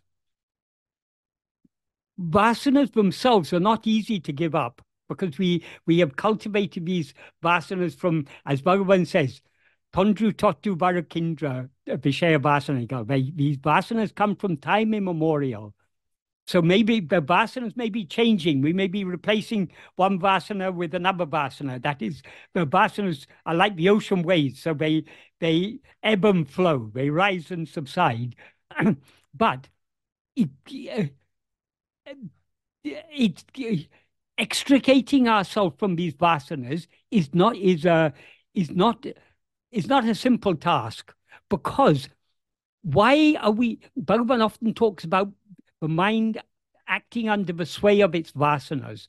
Why are we swayed by our vasanas? Because our vasanas are our likes and dislikes in seed form. So why do we allow ourselves to be swayed by our vasanas? Because we like to be swayed by them. Because the vasanas are likings, basically, likings and dislikings. So it requires great love, great bhakti, which can come only from grace. But though Bhagavan is giving us that love to turn within, we have to yield ourselves to his grace. We have to allow ourselves to be swayed by his grace to turn within more and more. So in order to overcome these Vishaya vasanas, the most effective means, most thorough means, is to patient and persistent practice of self-investigation. Because the nature of vasanas have no strength of their own. Whatever strength vasanas have is strength that we give them. So they derive their strength from us. When we allow ourselves to be swayed by any vasana, we are thereby strengthening that vasana. When we refrain from being swayed by that vasana, we are weakening that vasana. So all Vishaya vasanas are taking our mind in one direction, well, in multiple directions, but all those multiple directions are outwards. So in that sense, they're all taking us in one direction, outwards. By turning our attention within and clinging to self-attentiveness, we are not allowing our mind to go out. So we're not allowing any Vishaya, so long as we're holding on firmly to self-attentiveness, we're not allowing any vasana to sway us, any Vishaya vasana to sway us. So the more we cling to self-attentiveness, the more we are weakening Vishaya vasanas collectively, not one by one. Though Bhagavan talks about cutting down the enemies as they come from the fort one by one, that's just for the analogy. But in practice, we by clinging to self-attentiveness, we are weakening Vishaya vasanas collectively. So this is to overcome Vishaya vasanas I don't want to say it's not easy. It's not it's not something that we can just brush away. Okay, I get rid of all my vasanas.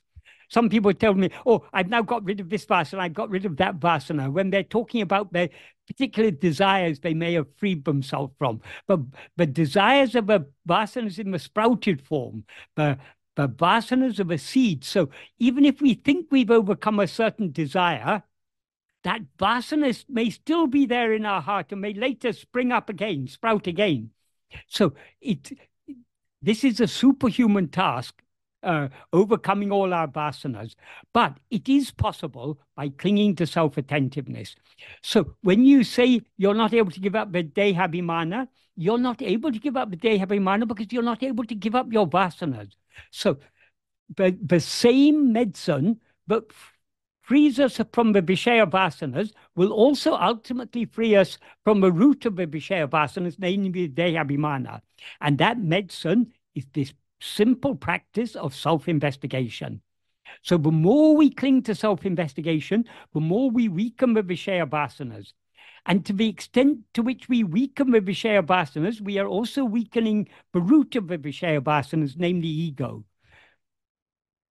So do not, it seems to us to be a superhuman task. It seems to us we're not at all able to do this. But if we trust in Bhagavan's words and continue trying our best to cling to self-attentiveness, slowly, slowly, these vasanas will lose their strength. And this Dehabhimana will begin to wither, and eventually it will die completely, along with all its vasanas. So these two questions have the answer in itself, self-surrender and self-investigation. Can I add one? Yes. Could I add one sentence? There are many reports of out-of-body experiences, such as near death and drug use. I can't say that I recommend any of them. Yes, but even when you say out of the body, when people describe out of body experiences, for example, a near death experience, or as you say, maybe from some drug, they have what they call an out of body experience. But supposing I experience myself out of this body, I'm floating up somewhere and I'm looking down on my body, as people sometimes do when they recover from near death experiences. They still are located somewhere. The surgeons were operating on me, and I was up there and I could look down and I could see what they were doing. There are reports like that. So they still have a subtle body. They still have a physical body in a subtle form because it has a physical location. If you say I was up looking down, you've got a location. You were somewhere up there. So it's though we may be viewing our body from outside in such experiences, we still have a body through which we are seeing this body. So it's not really an out-of-body experience, but we all have a true out-of-body experience every day when we fall asleep. Because in sleep, we experience ourselves just as I am without any body. So that is the true out-of-body experience. And we have to experience that here and now by clinging to I am.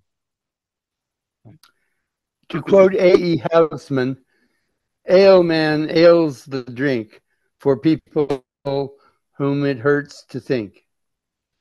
Yes. Good. Thank you.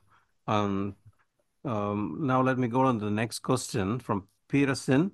How intense should we practice on self-inquiry, meaning self-investigation, and is intensity more important than consistency? Again, we use words like intensity, persistence, and everything, but these are not really things we can measure. When we talk of intensity of self-investigation, we mean the degree to which our attention is focused on ourselves and thereby withdrawn from other things. So we should try to practice this as intensely as possible. In other words, we should try to focus our attention as much as possible on our mere being, I am. And we should do so as persistently as possible. But we are not to measure these things. As much as possible, we need to attend to ourselves, as simple as that. We shouldn't get too much caught up in words like intensity and everything. All these words are just pointers. None of them really adequately capture what we are doing. But when I practice really intensely, I get like a roadblock. Like I practice so intense that like I just can't go any further. And if I just keep on doing that, that's a very tiring and stressful process to do it like that. If it's stressful, then it's not. We're not. There's something is going wrong there because though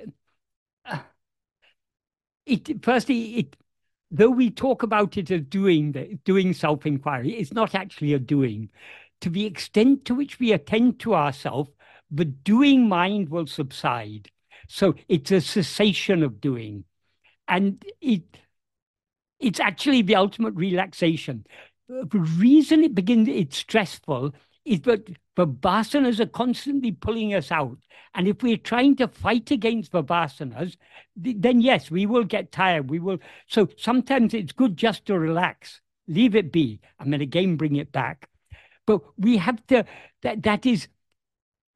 this practice is in a sense an art. We have to learn this art by practice. So obviously we shouldn't get to a point where we feel it's stressful, because then our attention is on the stress we are experiencing rather than on the one to whom the stress is appearing. So we have to go about this investigation in a very intelligent way. We shouldn't get ourselves into a state of stress, because a state of stress is a state of mind. We are trying to go beyond the mind by clinging to that which is ever free of stress, namely our own being. So if we find we are stressing ourselves, relax, and then again return to it with a fresh heart and mind. Right. But it's very difficult to put all these things in words, because what self-investigation actually is something beyond words. So whatever words are used are just pointers.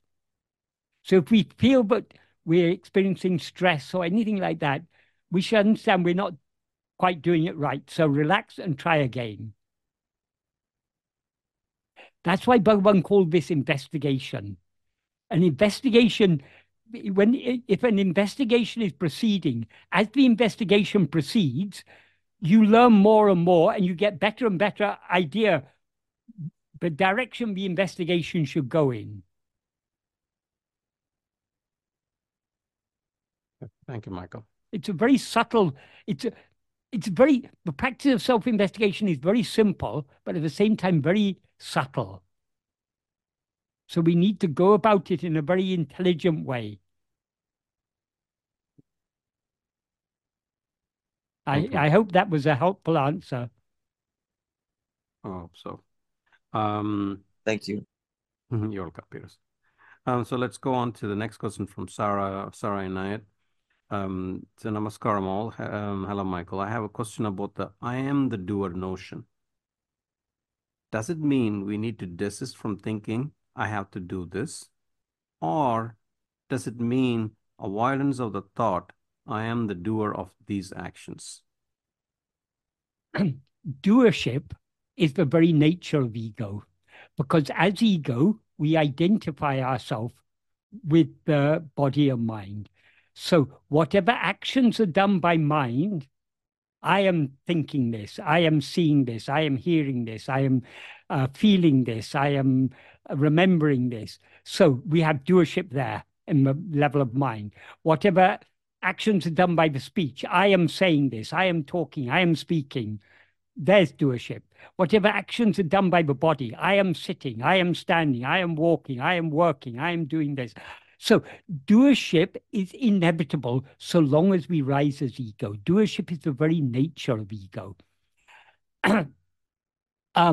Merely trying to stop thinking I am doing this is not the solution. But that is, so long as we rise as ego, we are experiencing ourselves as the doer. So merely thinking I am not doing this is not a solution. The solution is to hold on to our being, I am. The more we hold on to our being, the more we thereby separate ourselves from the body, speech, and mind which are doing the actions. So by holding on to our being, we are dissolving the false identification, which is the cause for the doership. And regarding about I have to do this, I have to do that, that is what is called kartavya buddhi. That is, the sense of doership is called kartrutva buddhi. That means sense of doership. Kartavya buddhi means the sense of duty. I have to do this, I must do this, I must do that.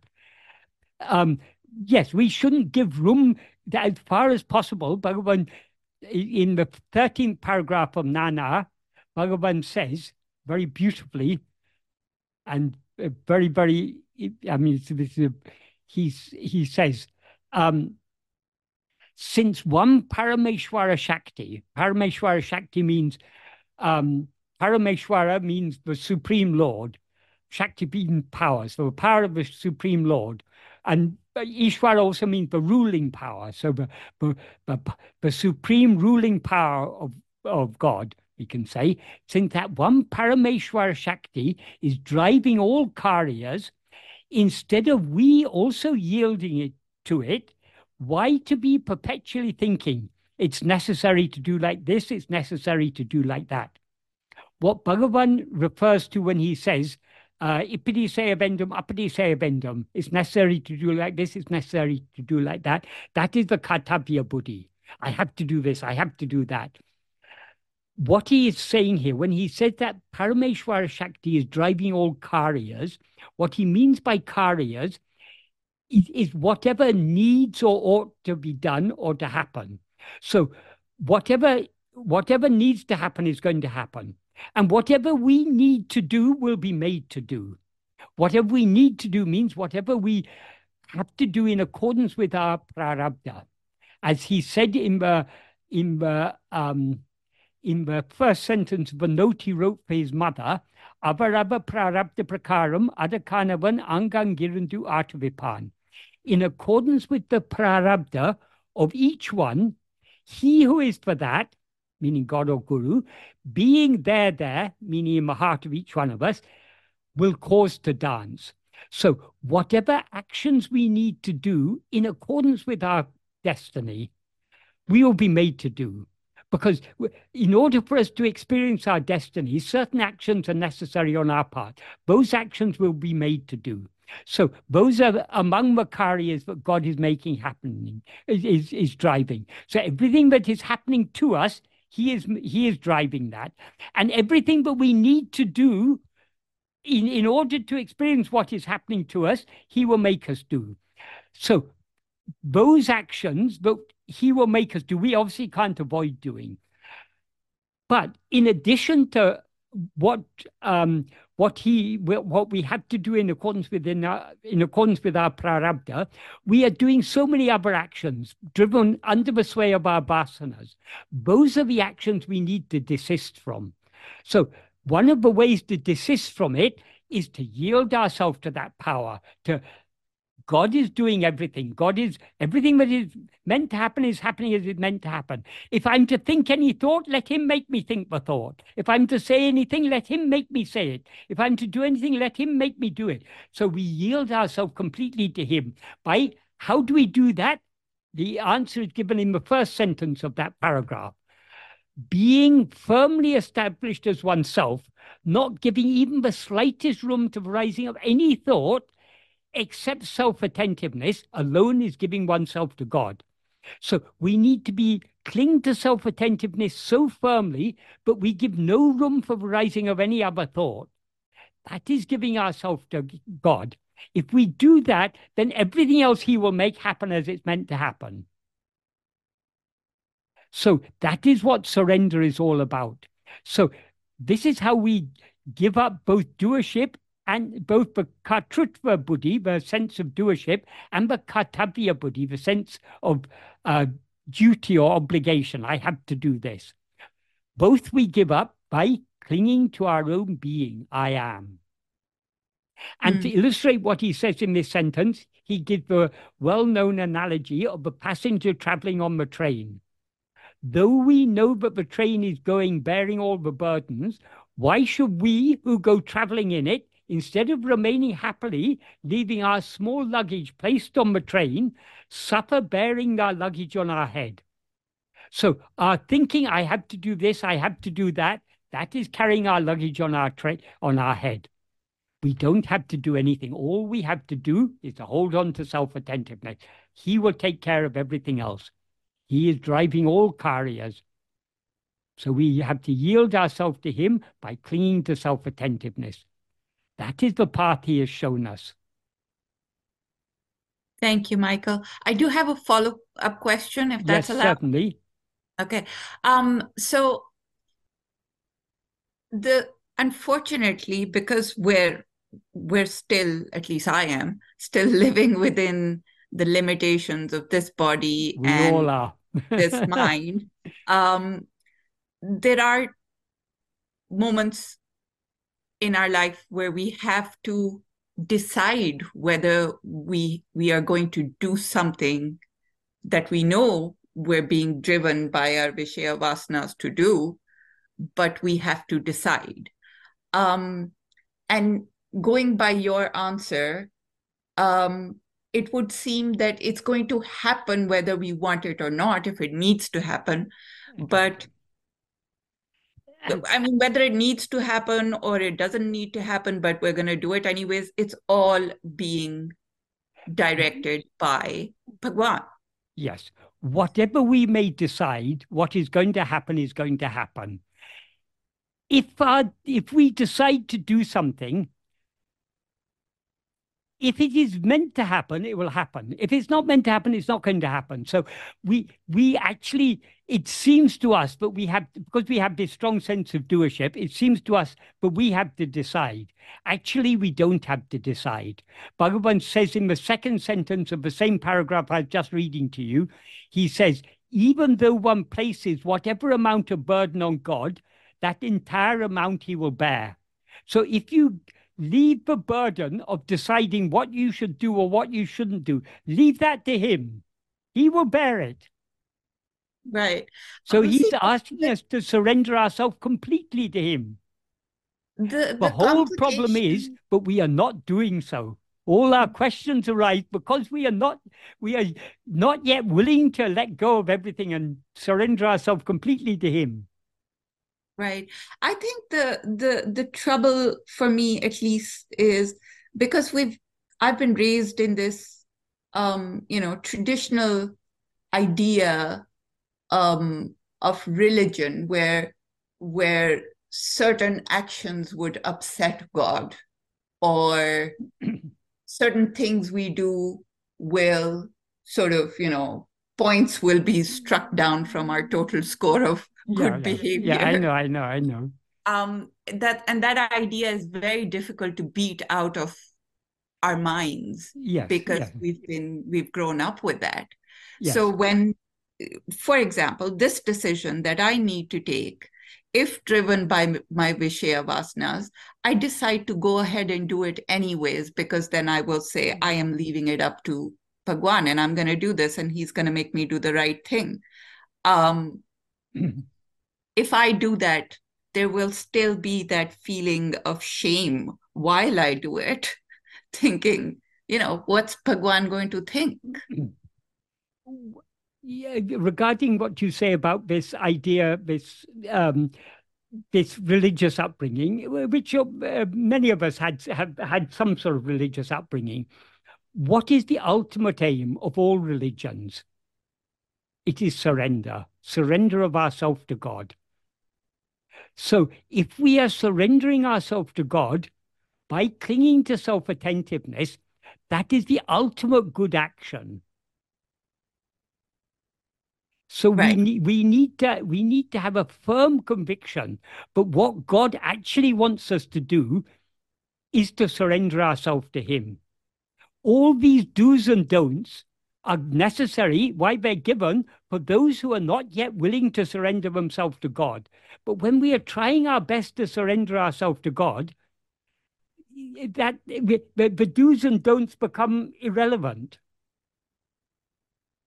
Because the ultimate good is surrender. Because surrender is the state where we don't rise as ego to do anything, where we leave everything to him. We surrender our mind, speech, and body to him. And the means to do so is to cling to self-attentiveness. Granted, we may not be doing this sufficiently. In fact, none of us are doing this sufficiently. That's why we're still here. But this is what we should be aiming for. And so long as we're aiming for this, we don't have to worry about good actions and bad action. That is, automatically, if we are drawn to this path of surrender, we will naturally be inclined to do actions that are classified by religions as good and disinclined to do actions that are classified as bad. So we don't have to worry about these good and bad actions. The ultimate good, the greatest good, is surrender.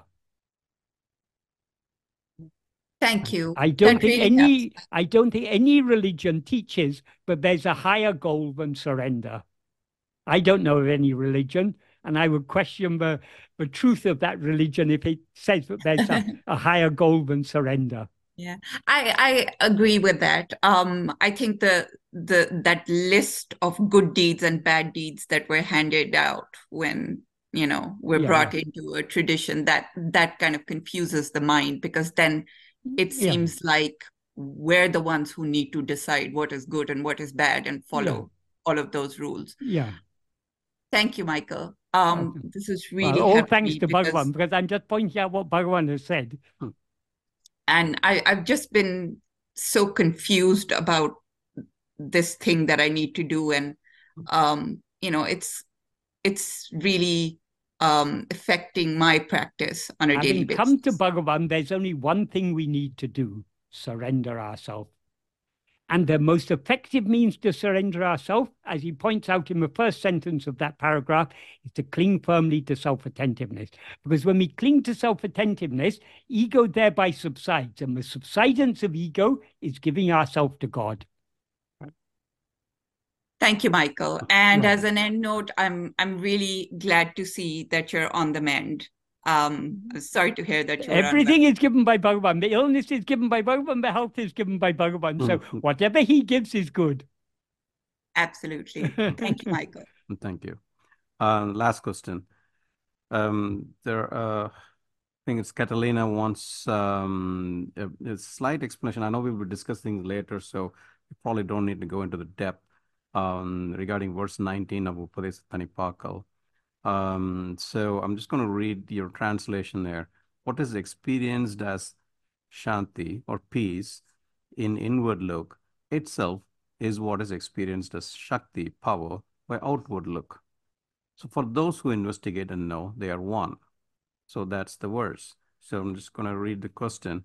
The Shanti part is clear, but how do we experience Shakti when we look outwards? Can you please clarify this? Sadhuam used to give a nice analogy to illustrate the meaning of this verse. Supposing you have a dam that is being a very strong dam is built to hold back the water. So long as the dam is doing its work, the water is in the reservoir is calm, peaceful. If there's a slight crack in the dam, the water in the dam starts oozing out, and the more it oozes out, the wider the crack becomes. So eventually the whole dam gets washed away, and all the water comes out. When the water breaks its way out of the dam in that way, that seems to be a tremendous display of power. That is, that water will sweep down the valley. It'll destroy houses, villages, towns, factories. So many things will be destroyed by that great power. But which is a greater power? That power that is released, or the power of the dam that is holding the water in place? The peaceful state of the reservoir is the highest power. It is only when the strength of the dam is weakened, but that power manifests itself. So all of this creation is just a display of not of power, but of weakness. The true power is the power of just being as we actually are. That is what Bhagavan is referring to here. But what he refers to as the power that when looked outwards, that is the power, the supreme power, the power just to be as we actually are. Thank you, Michael. When we allow ego to rise, that is equivalent to the cracking of the dam. And when ego rises, everything rises. A big flood is there.